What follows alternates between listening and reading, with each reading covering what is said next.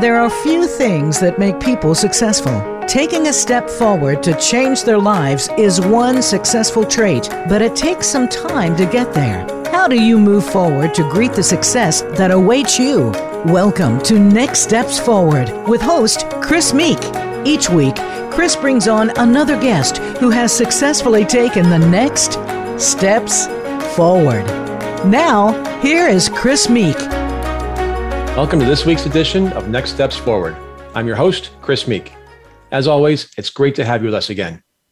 Janet Baker is our guest today, and she shares a fascinating story of a more than century-old injustice known as the Brownsville Affair or the Brownsville Incident of 1906.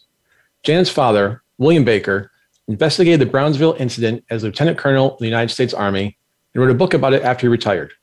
The Brownsville, Texas Incident of 1906, the true and tragic story of a Black battalion's wrongful disgrace and ultimate redemption. It's available through Amazon.com, Barnes & Noble, and other fine booksellers. Janet Baker, welcome to Next Steps Forward. Thanks so much, Chris. You have so many inspiring guests on your show. It's a great honor to be invited to share my father's book.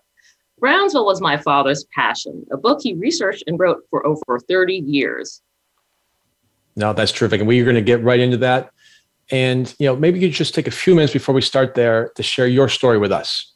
Where were you educated? Where do you live? And what do you do? Okay, sure. Chris, I am a recovering lawyer. I actually practice law as general counsel at S&P Global. I negotiate and advise on international business transactions and data protection matters impacting the company's products and services. In terms of my education, I graduated from the University of Virginia School of Law and earned an MPA from the Maxwell School at Syracuse. I earned my bachelor's degree at Williams College and spent my junior abroad at the University of Oxford in the United Kingdom. I apparently didn't do my homework as well as I thought because, as my listeners know, we'll talk about it here later about your father, but Syracuse is my beloved alma mater, both undergrad and graduate school and MPA as well. So birds of a feather here. So we got connected for a reason. I didn't know that. Wow. And my father has an MBA from Syracuse. So all three of us are connected, Chris. Go Orange. That makes up for your recovering law degree from UVA with the other Orange school in the ACC, but we won't talk about that. Okay. So as I mentioned, the Brownsville incident of 1906 is a riveting story of racial discrimination and justice delayed. The 167 Black men who were involved lost their careers, their salaries, their pensions, and their military honors. It was a decades-long injustice that, thanks to Janet's dad, Bill Baker, included new chapters with revisions and corrections and a new ending, even if it can never be fully righted. Janet, your dad was born in 1931. 25 years after the Brownsville incident. He investigated it many years later, but he developed a very profound connection to it when he was just a child. That connection is revealed in the first pages of his book. Would you be so kind as to read the opening pages of his book for us, please? Sure, Chris. I'll start with chapter 1 in the book, and it's called Stranger at the Door. And keep in mind, it's from the point of view of my father as a 5-year-old child. Southwest Georgia, 1936. One day late in the evening in the heart of the Great Depression, I sat on the front steps and watched a stranger walking down the dirt road to my grandpa's house. The old man walked with an air of dignity. His step suggested he'd been a soldier, coming with a deliberate, rhythmic, and precise cadence. As he walked, his shoes kicked up little clouds of red dust, which rose to the top of his boots. His clothes were clean, but old and tattered, and dotted with holes that had been patched many times. He wore a quaint, funny-looking hat, one that I'd never seen before. I scampered up the steps, ran into the house, and told Grandma Angeline that a beggar was coming. She took a hoe cake of bread from the cupboard, wrapped it in newspaper, and went to the door. As she was coming through the door with the bread, the man was mounting the steps. I was hanging on to Grandma's apron. Reaching into his pocket, he pulled out some pennies and offered to pay. Angeline walked to the edge of the porch with the bread and told him she wouldn't take anything for it, but the stranger insisted, telling Angeline that he was not a beggar. She told him to take the bread and may the good Lord be with him. He accepted the bread gracefully, turned and left. The next day I was standing beside Grandma Angeline at the corner of the country general store. We were waiting for Grandpa to return from the Gulf of Mexico with oysters. It was not yet dark, but evening shadows were beginning to fall. We expected to see him combing over the hill at any time. Then suddenly I heard the sound of a car skidding on the road, brakes squealing as it tried to stop. The smell of the burning rubber permeated the air. A cloud of red dust trailed the skidding car. I saw an old man trying to cross the road. Someone had shouted at him, watch out, car. Too late. It was a dull thud, a cry of pain. The car dragged the man several feet, then sped away. I turned away from the noise and buried my face in my grandma's apron. A cloud of red dust mixed with the leaves swept by, caught in the wind from the speeding car. The dust covered my shoes and clung to my pants. The people were running across the street, forming a crowd around the still figure still lying in the street. Grandma held onto me tightly, but I broke free and I ran across the street. I picked up the old man's hat. Then I rushed into the crowd, working my way through the people to the interior of the circle. I looked at the old man lying motionless on the ground, face up, eyes wide open. People stood around talking, shaking their head, certain the man was dead. Their voices were low, hushed, and respectful. No one tried to help. I recognized the man as a stranger who'd come to Grandpa's door. My grandfather came through the crowd and knelt beside the man. He lifted the stranger's hand, felt his wrist, and then looked off in the distance. I approached Grandpa slowly and handed him the hat. Grandpa placed the hat over the dead man's face. Then he told me that he knew the old man from a long, long time ago. He was one of the soldiers from Brownsville. So that's how your father learned about the Brownsville incident from his grandfather, who was a former slave. That certainly must have made a searing impression on a young child. Oh, absolutely, Chris. When the stranger came to my father's door and his grandfather's story made an indelible impression that my father never forgets. My dad's grandfather, Ned Keaton, was born into slavery in 1862 at the end of the Civil War, and he was a great storyteller. He heard the Brownsville story and passed it along to my father when he was a boy. He told him how President Theodore Roosevelt had misjudged and mistreated a regiment of Black soldiers. President Roosevelt accused the soldiers of getting drunk, breaking out of their army camp, and shooting wildly into people's homes. Dad's grandfather didn't believe the Black soldiers participated in the shooting. He said Roosevelt deceived the men, disgraced the colored race, and betrayed his brothers in arms. Roosevelt, then a colonel, had fought side by side with these very men in the Spanish-American War of 1898 in Cuba and the Philippines. So I think the story is as much about your father as is about a terrible moment in America's history in 1906. Unlike many Blacks of his era and many in later years who were denied access to education, your grandparents were able to see to it that your father received a formal education. He was a valedictorian of his high school class. I've read about his remarkable educational accomplishments. We mentioned his MBA at Syracuse, but I think you should do the honors of sharing that part of his life with our audience, please. Sure. This is an interesting piece of my father's life, Chris, that he shared with his family. Having graduated from Attapulgis Vocational High School in their college prep program, he was awarded a full scholarship to Tuskegee Institute, but he only remained there for 2 weeks. He determined that this was not the challenging academic education he'd envisioned for himself, and he went home.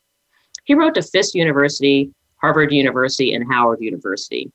Fisk had no openings. Harvard said he qualified, but they had their quota of Negroes. Harvard said that. And then Howard University president, Dr. Mordecai Johnson, told him that they'd be happy to have him and offered him a full scholarship. So then after earning his MBA at Syracuse in 1964, he joined the Army. Why do you make that unusual choice? This was actually an error in the article. It was the Army that actually sent my father to Syracuse to obtain his MBA. They actually did this for many officers, and they continue to provide advanced degrees to officers in business medicine and other areas as needed by the Department of Defense.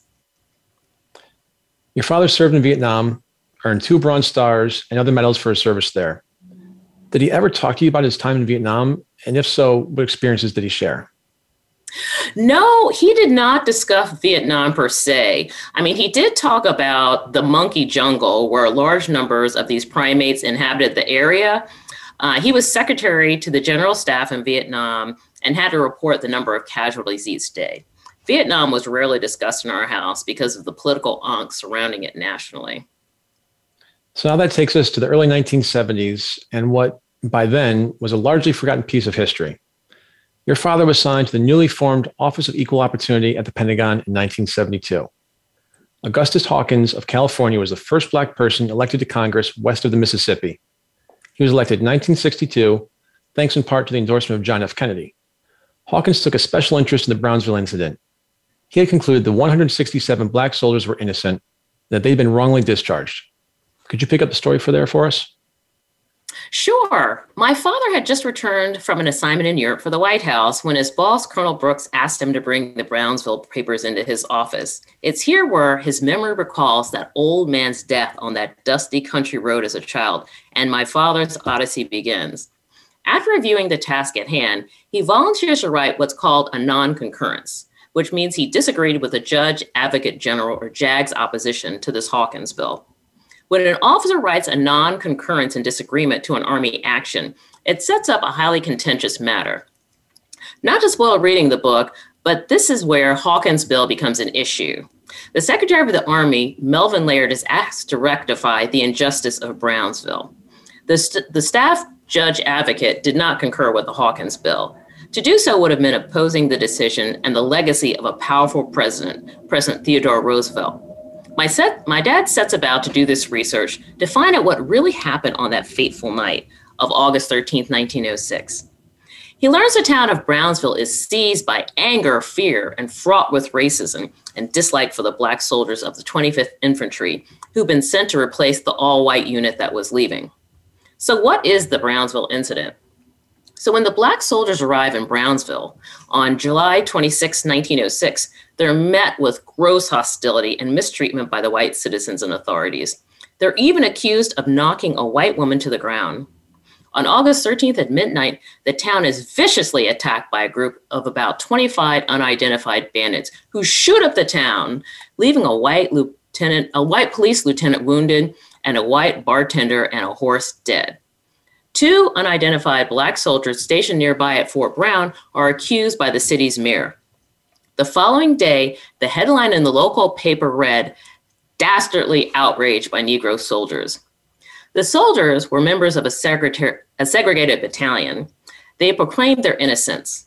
Their white commander said they believed they were all innocent and in their barracks at the time of the crime, but it didn't appear that their rifles had actually been fired. But white citizens said they'd seen Black soldiers on the street shooting up the town and handed over spent shells from the Army rifles to support their version of the events. 6 investigations by the government failed to prove which soldiers, if any, shot up the town. Despite evidence that the shells had been planted, investigators accepted white citizens' accounts. So too did President Theodore Roosevelt, who discharged all 167 members of the unit, even those who were in the hospital and away from Brownsville in Mexico at the time of the incident. Roosevelt discharged them without honor, without due process, and without trial, saying they'd engaged in a conspiracy of silence by refusing to confess or incriminate their fellow soldiers. 2 years later, a Senate inquiry upheld this action. It was the only incidence of mass punishment in the history of the regular U.S. Army. The men, in fact, were innocent of any wrongdoing, yet they had to live the rest of their lives in shame, Chris. As my dad began to study and review the evidence, he grew to mistrust much of it, and as a result, delved deeply into the 6 investigations, all concluded the guilt of the soldiers. However, within these thousands of pages was the evidence that actually proved the soldiers were innocent, which was determined by 2 major findings. One was the Wittgenstein and the Lecky experiments. Another was a microscopic ordnance investigation by the Springfield Armory in Massachusetts. Wittgenstein discredited the 14 eyewitnesses' testimony. He did this by examining the accuracy of the night vision. He determined that the white people could not have seen what they claimed to have seen on that dark, cloudy night of August 13th. Lecky proved the shots could not have been fired from Company B barracks from Fort Brown because the location of the bullet would have had to have made a 90-degree angle turn in the middle of the air to hit the various houses. Lecky also examined a bullet embedded in the post outside the Ruby Saloon that was shot that evening. He determined that it was not a bullet from the Black soldier Springfield 03 rifle, but from a different gun, a .45. The third piece of critical evidence that my dad called the smoking bullet was from the investigative report by the Springfield, Massachusetts Armory. The Armory examined the shells that were scattered in Calumet Alley after the shooting and determined that those shells had not been shot in Brownsville at all, Chris. They were actually shot at the troops' prior location in Fort Nairobi, Nebraska. Somebody collected those old shells, which were sitting in a box outside on the steps at Fort Brown, and planted them in the town of Brownsville. It was this powerful information that contained in the reports, but ignored, that finally gave my father the evidence he needed to exonerate those falsely accused men and give them the justice that had eluded them for almost 7 decades. The most poignant moment for my dad is when he learns from famous World War II General Mark Clark that there is a survivor, and his name is Dorsey Willis, a man well into his 80s.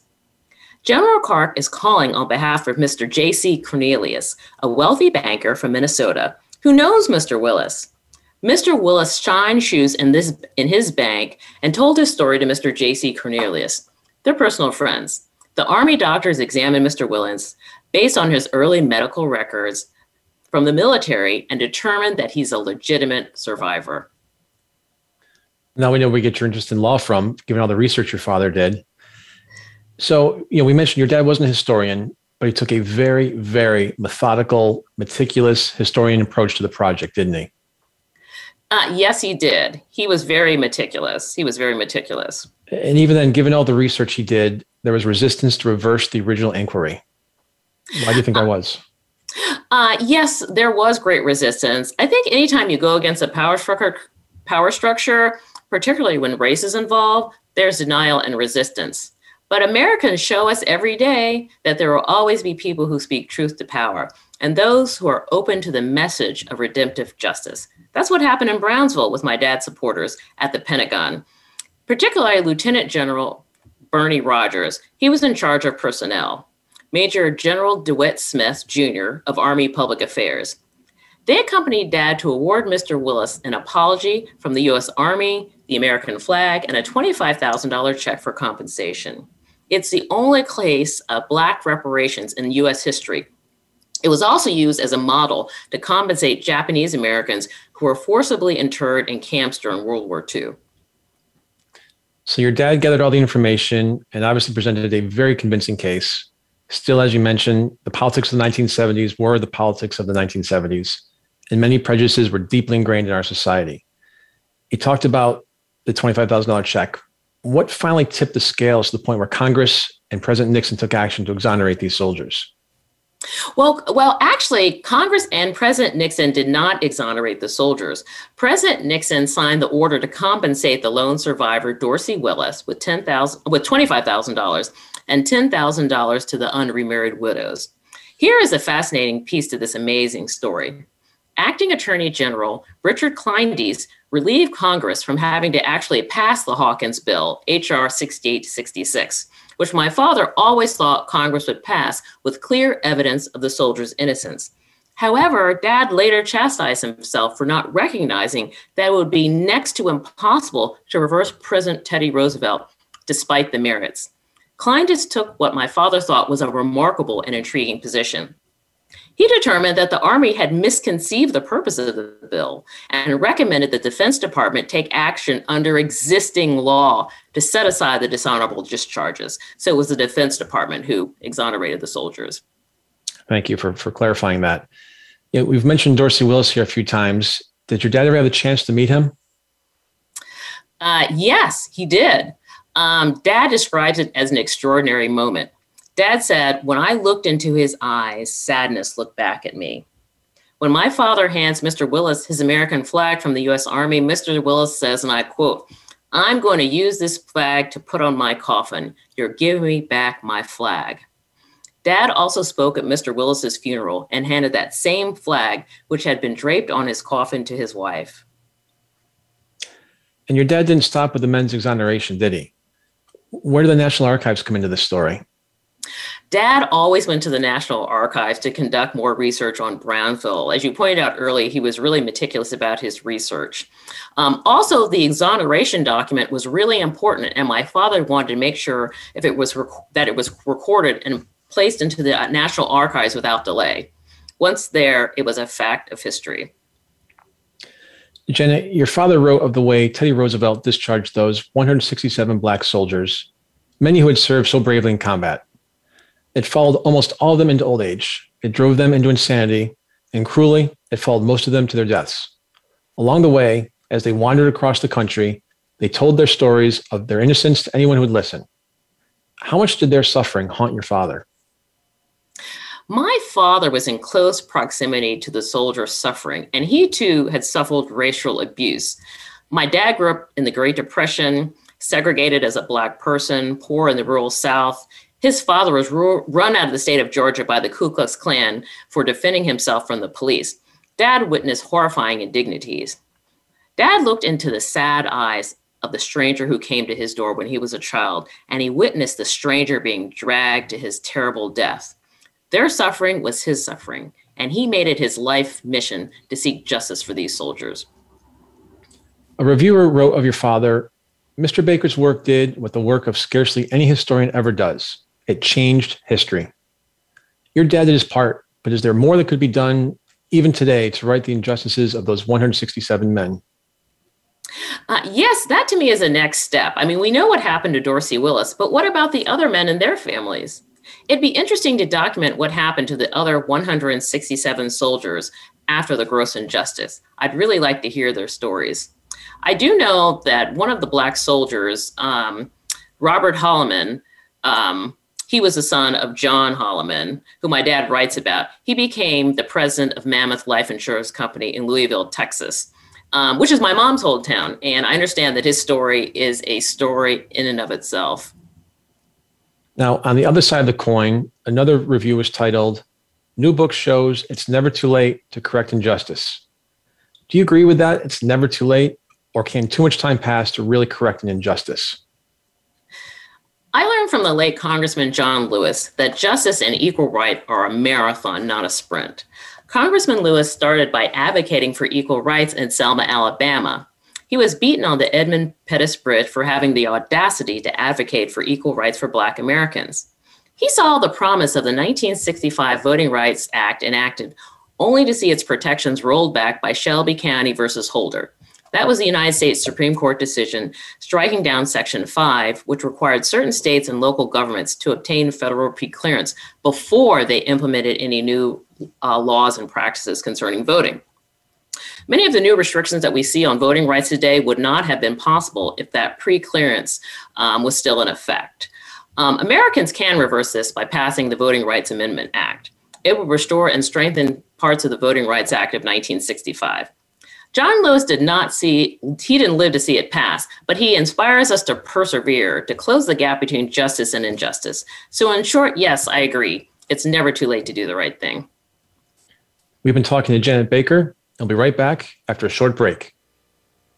Become our friend on Facebook. Post your thoughts about our shows and network on our timeline. Visit facebook.com/Voice America.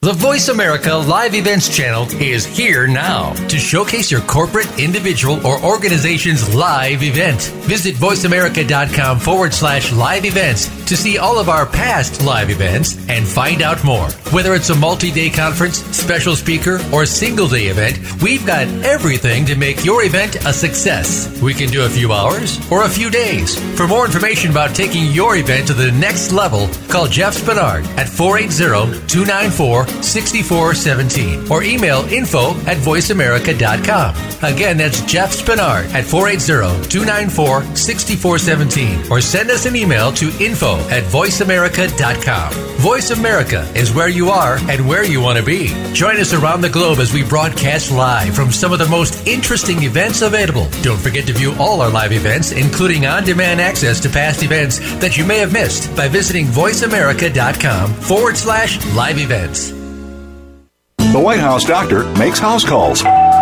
Listen every week for House Calls with Dr. Connie Mariano. Dr. Connie has served as the White House physician under 3 U.S. presidents. Now, she joins the Voice America Empowerment Channel to help you enrich yourself physically, emotionally, and spiritually. Our guests will include professionals from a variety of fields who will bring you tips that you can apply to your own life.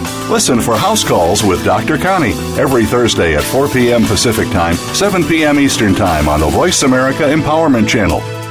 We hear just be you a lot these days. But who are you? What is an authentic life? The answer to these questions and more will be answered on the Authentic Living Show, hosted by Andrea Matthews. Andrea will interview some of today's spiritual, psychological experts and will provide her own wisdom to help you raise your consciousness to the level of your I am. Listen for Authentic Living with Andrea Matthews. Heard live every Wednesday afternoon at 4 p.m. Eastern Time, 1 p.m. Pacific Time on the Voice America Empowerment Channel. Have you friended us on Facebook yet? Why not? Just go to facebook.com/Voice America or search for the keywords Voice America. Once you are part of our Facebook network, you'll receive daily messages about what's happening with our shows, this week's featured guests, and new happenings at the Voice America Talk Radio Network. And you can add your voice to the always active discussions on our timeline. Just go to facebook.com/Voice America or search for Voice America.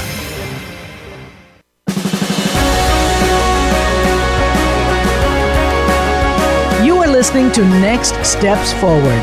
To reach Chris Meek or his guest on the show today, please call in to 1-888-346-9141. That's 1-888-346-9141. Or send an email to chris@nextstepsforward.com. Now, back to this week's show. All right, we're back with Janet Baker talking about her father's book, The Brownsville, Texas Incident of 1906, the true and tragic story of a Black battalion's wrongful disgrace and ultimate redemption. The work her father, William Baker, did was so noteworthy that the New York Times wrote about his passing in 2018. That obituary noted that he was recognized at the White House ceremony where President Nixon signed legislation to compensate the last living soldiers and the widows of other soldiers, and that he was awarded the Army's PACE Award for meritorious service and its Legion of Merit. Jan, before the break, we were talking about the book and racial injustice and overturning things if it's too long for things to pass before you can overturn them. The Roosevelt Center at Dickinson State University acknowledges that his dismissal of the innocent soldiers is usually considered his worst mistake as president. This is President Teddy Roosevelt we're talking about. Unfortunately, as the center's description of the incident also notes, Roosevelt faced criticism from many sectors, but never backed down, changed his mind, or apologized. He died 13 years later. Now, people as they get older often gain a new perspective on big issues in their lives and express regrets for their actions. Did your father or do you have any thoughts on why Teddy Roosevelt never changed his mind for such a huge mistake? Yeah, it was a big mistake. I mean, Doris Kearns Goodwin indicated in her book, The Bully Pulpit, that Brownsville was a permanent stain on TR's legacy. And the author of Theodore Rex, Edmund Morris, indicated that TR knew the Black soldiers were not guilty.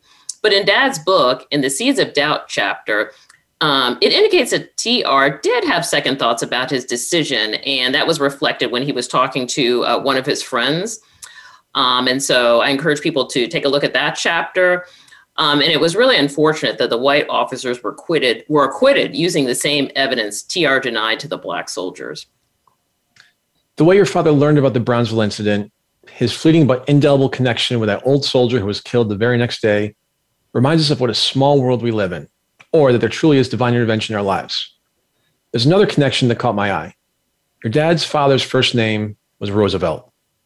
Was that inspired by Teddy Roosevelt? And did your father ever talk about that? I am not sure about that, Chris, but I do know that FDR, Franklin Delano Roosevelt, his cousin, was highly revered in the Black community for his work to bring the safety net to millions of poor Americans via Social Security and with the Civilian Conservation Corps, which put tens of thousands of Americans to work during the Great Depression. So maybe that's a factor, but I don't know for sure. This story also reminds me of how we can touch others' lives and never really know the influence we have. Your dad had passed away before the book was published, but a woman from San Jose, California wrote in the comments of one book review that she had just found out through Ancestry.com that she was a descendant of one of the Brownsville affair soldiers. She added, "This is part of history, and our children should be given the full picture. I'm thankful that I can share it with mine. I really wish I would have known about this while my elders were still here to tell their stories. Thank you, Mr. Baker, for writing this book, and to your wonderful wife for ensuring the rest of the world would have access to it." How do you feel, and what do you say after hearing those words? I feel really good and validated by hearing those words. And I want to hear how the gross injustice by the U.S. Army affected this woman and her family even further. We've heard about Mr. Willis, but we still haven't heard from the other soldiers. And so I hope this book provides the evidence their families need to really write the next chapter, of their lives and really understand what happened to their loved ones.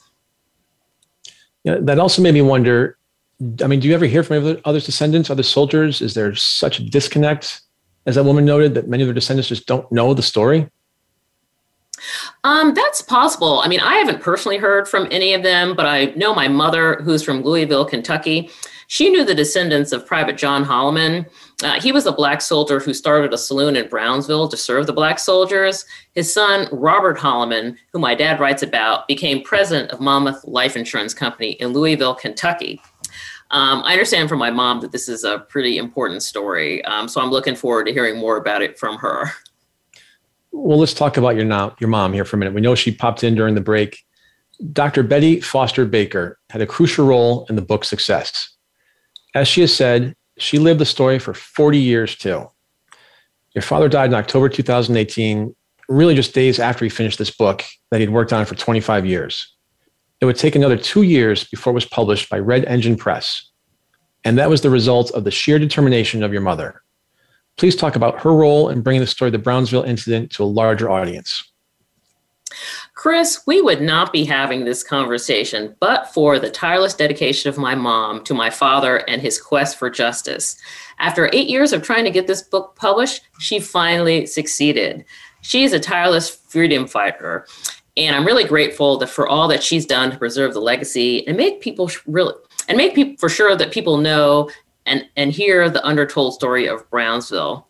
Like the lady you just mentioned who heard that she is descended from the Brownsville soldiers, this work is important, and apparently it's making a difference in the lives of many people. And so that's certainly gratifying.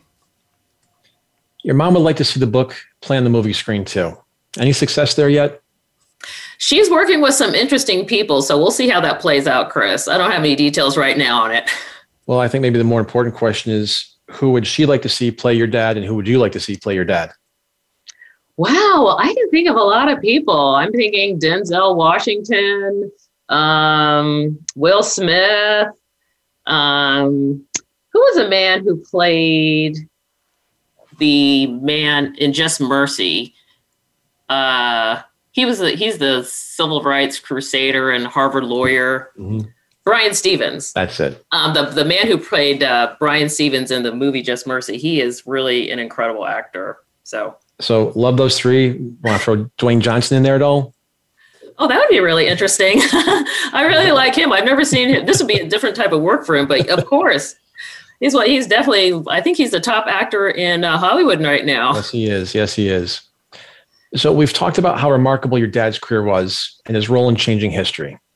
Your mother has led an extraordinary life too, besides what she's done to push the book forward and hopefully the big screen as well with Denzel or Will or whoever, The Rock. So she was a member of the first Black Girl Scout troop in Louisville, Kentucky. First Black girl to represent Kentucky at the Girl Scout National Encampment in Cody, Wyoming.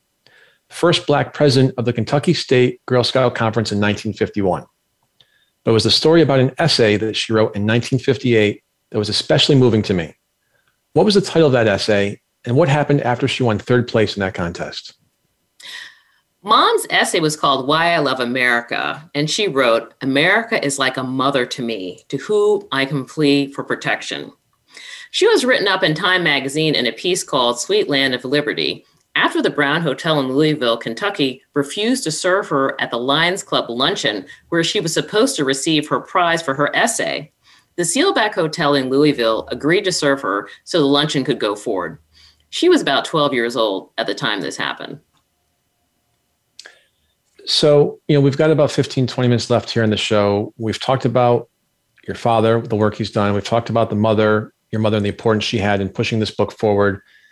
Let's take a moment here to talk about what they've done to make you who you are. Obviously, very successful, as you said, recovering attorney. We won't hold against you that you went to another ACC school that's orange. But what led you into the field that you're into today? And do you see yourself having any involvement in activities like this going forward? Well, one of the things I learned from my parents really is to just keep going despite the adversity. And that really even motivates me today. I mean, we all face challenges in our life, and we just have to keep going. And I think it's important to continue to tell our own stories and to keep pushing forward. I mean, my parents really valued education, and my family values education. And so that was something that was really instilled in me as a child going forward. And I really think that that's part of the reason why I've been able to achieve what I've been able to do, because I had the opportunity to gain a good education. And regardless of what happens to you in life, nobody can really take that from you. And you can always use that as a foundation from which to spring. And so that's really what I learned from my parents. And I want to continue to tell the story and let people know what happened. And I hope that this story inspires them to make a difference in their lives and the lives of others. And again, these are a couple of things we haven't talked about previously, but your father being a Black soldier, writing about a Black incident that was decades old, and given the politics of the time, do you think there was any, I'll say, dismissing of his theory, just given the way race relations were at the time, back in the 70s and actually, unfortunately, even still today? Yeah. So in my father's case, my dad reinvestigated the case, but I don't think people were dismissing the theory, his theory, because the evidence was already there, but it was ignored. And the reason why all those investigations were conducted, those were in connection with the court-martials of the white soldiers. And so that's how we know what happened. And so there were thousands of pages of reports and investigations and eyewitness testimonies and the Senate committee reports and so forth. And so my dad was able to review all that information and really highlight the evidence and the facts that they already had that were just ignored by the government with respect to the Black soldiers. So I don't think that they dismissed his. They didn't dismiss his theory because, again, he reinvestigated something that had been done previously. But I think the resistance to what he was doing was because people didn't really want to overrule Teddy Roosevelt. I mean, when I think about Teddy Roosevelt, I see him on the back of that train, shaking his fist, speaking for hours to his constituents. I think of the trust buster. I think of the man who created our national parks. I think about those old grainy photographs of him on safari in one of the African countries shooting up all those lions. And he really projected strength and people really loved him. And I think that the resistance was that they didn't want to go against a powerful man, a powerful president, one who occupies such an important place in U.S. history. But I think what my dad did was to really empathize with these soldiers. He was a soldier, as you pointed out, he was a soldier, these were soldiers. And he really was able to overcome the resistance to overturning this powerful president because he really appealed to the God within some of the people he worked with. Colonel Wade Williamson, for example, he was the lawyer from the Judge Advocate General, the JAG Corps, and he really didn't want to reverse Teddy Roosevelt. And then when my dad presented him with the facts and the evidence, the incontrovertible facts and evidence, he's like, well, then he threatened his career. But my dad was able to overcome this by appealing to his sense of justice and the God within, and said, that these men have suffered an injustice. And as a result of that, he changed his position. And so I think by really appealing to his sense of empathy and appealing to his sense of what's right, and looking at what happened to these men, losing your pension. Mingo Sanders, he was one of the oldest soldiers. He had fought alongside with Colonel Roosevelt at the time in Cuba and the Philippines. This man was 2 years away from earning his pension. He had been fighting heroically on behalf of the Army in various places in the plains. He killed so many people in pursuit of the United States Army's goals at the time. And they took that all away from him for no reason at all. And he was considered by his commander to be the best person, one of the best soldiers in the military. And so I think just appealing to their sense of dignity really made a difference and so my dad was able to turn it around in that way.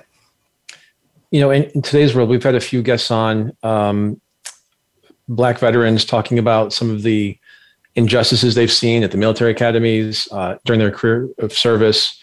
You know, you talk about your father going against the power establishment. You know, what sort of character does somebody have to really go against that decades or even centuries old, establishment to have their voice heard and to reopen something that was closed that the government had investigated and had, and quote unquote, proven their case? You know, what do you think was that burning fire within your father to get this out there? I believe that the burning fire within my father was empathy. The combination of his empathy and the combination of these soldiers who, despite all the horrible things that happened to him, the stranger to the door, he told his story. As I pointed out earlier, the soldiers, they scattered throughout the country and they still continue to tell their story. Mr. Willis, who was relegated to shining shoes in a bank, he told the man who owned that bank, Mr. J.C. Cornelius, what had happened. And he told his story. And then that story eventually trickled down to my father. And because of my father's own experience, being a Black person in the South, having his father run out of the state of Georgia by the Ku Klux Klan and all the other indignities that he suffered, he really empathized with these soldiers. And I think that when you have somebody who is empathetic, that really gives people the strength and tenacity to really lead, to make a difference. A person says, when you can really connect with somebody in an emotional way, and you're determined to make a positive difference, this is kind of the strength and tenacity, which gives people the backbone to really overcome and achieve their goals and objectives. And so I think that's what happened to my father. He was just very empathetic to these men, and he saw how they'd served heroically and honorably, and then they were mistreated. And so he just had a really strong sense of justice. Well, and to that point, it's certainly a great accomplishment and certainly a great attribute to him for really fighting for this, for believing in it, for pushing it. And so hopefully that changes things for future generations as well. So thanks to you and your family for that. You and I got connected by a colleague of ours, and you've given many talks about your father's book, several times over. Is there anything new you've learned about the book or your father as you give the talks each time? Well, I didn't know that my dad was receiving death threats. Like, I knew that I knew that his career was threatened, and that's not unusual when you kind of go against the grain of what your organization may is doing. But I didn't know that he was receiving death threats. That was new information to me. I guess my parents kind of hid that from me and my brother and wanted to protect us from that. But that just makes me realize, how important this was to him, that he would just really lead through adversity and do everything he could to make a difference. So that's one of the new things that I've learned in this case. And I've also learned about Robert Holloman, the gentleman I spoke about earlier. I thought it was so interesting because John Holloman, the one who established the Allison Saloon for the Black soldiers, because basically the Black soldiers were mistreated when they tried to go into the other saloons. This man, he was so dedicated to his family. I guess he had his marriage was falling apart and his wife was in some other part of town. Another state actually.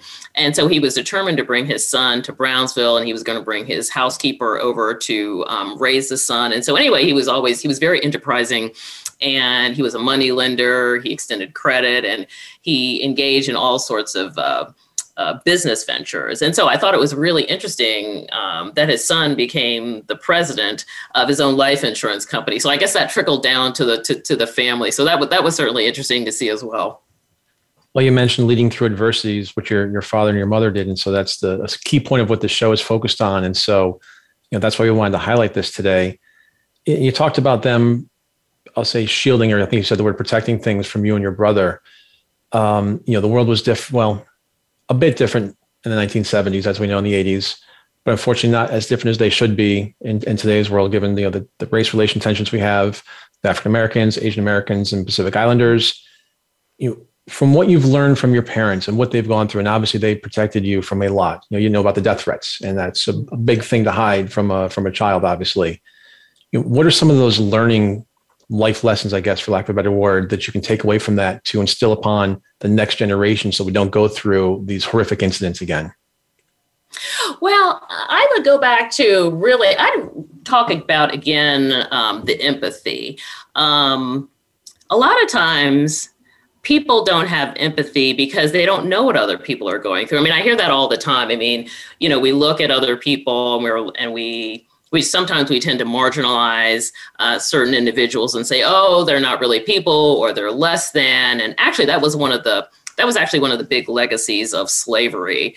Despite all the horrible things that we know about slavery, one of the things that's less talked about is really how it affected people's minds and made people believe that there really are differences amongst people based upon their race, based upon their religion, and so forth. But the anthropologists say, actually, we're all the same. And the way somebody appears is really based upon where they live. And life actually started in Africa. So in a sense, we're all African. Now, we may look different now because, we went to Norway or we went to Japan or wherever. And so, our bodies have adapted based upon our environment. But, at the end of the day, we're all the same. But unfortunately, because of slavery and other terrible things in history, oftentimes we don't see each other. We don't see each other that way. And so it's what I've observed is that it's important to really walk in somebody else's shoes, whether you're trying to promote justice like my parents tried to do, or you're trying to lead your team at your company to success.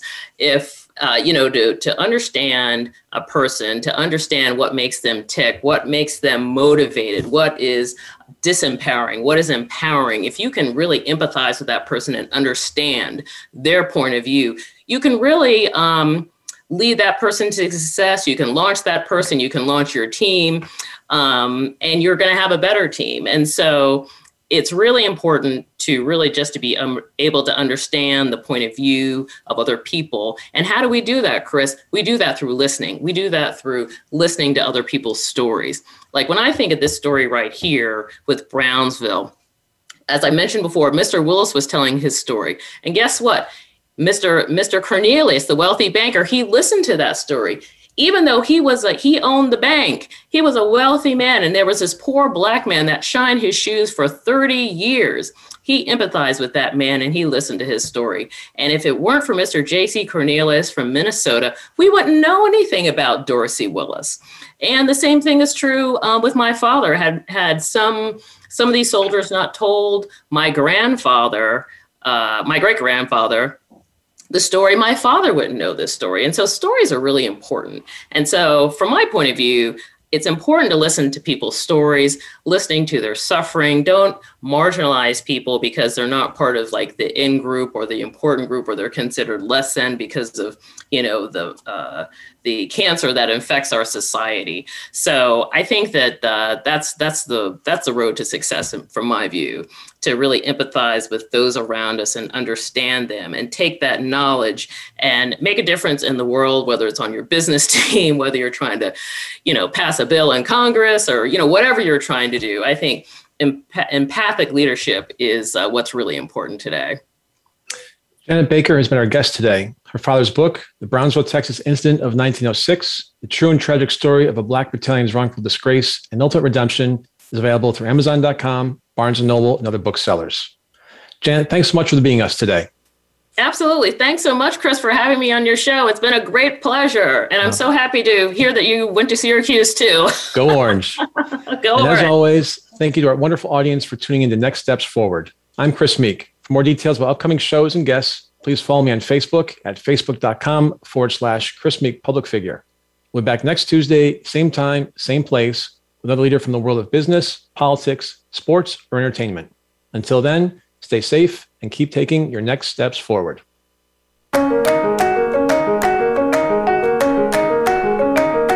Thanks for tuning in to Next Steps Forward. Be sure to join Chris Meek for another great show next Tuesday at 10 a.m. Pacific Time and 1 p.m. Eastern Time on the Voice America Empowerment Channel. This week, make things happen in your life.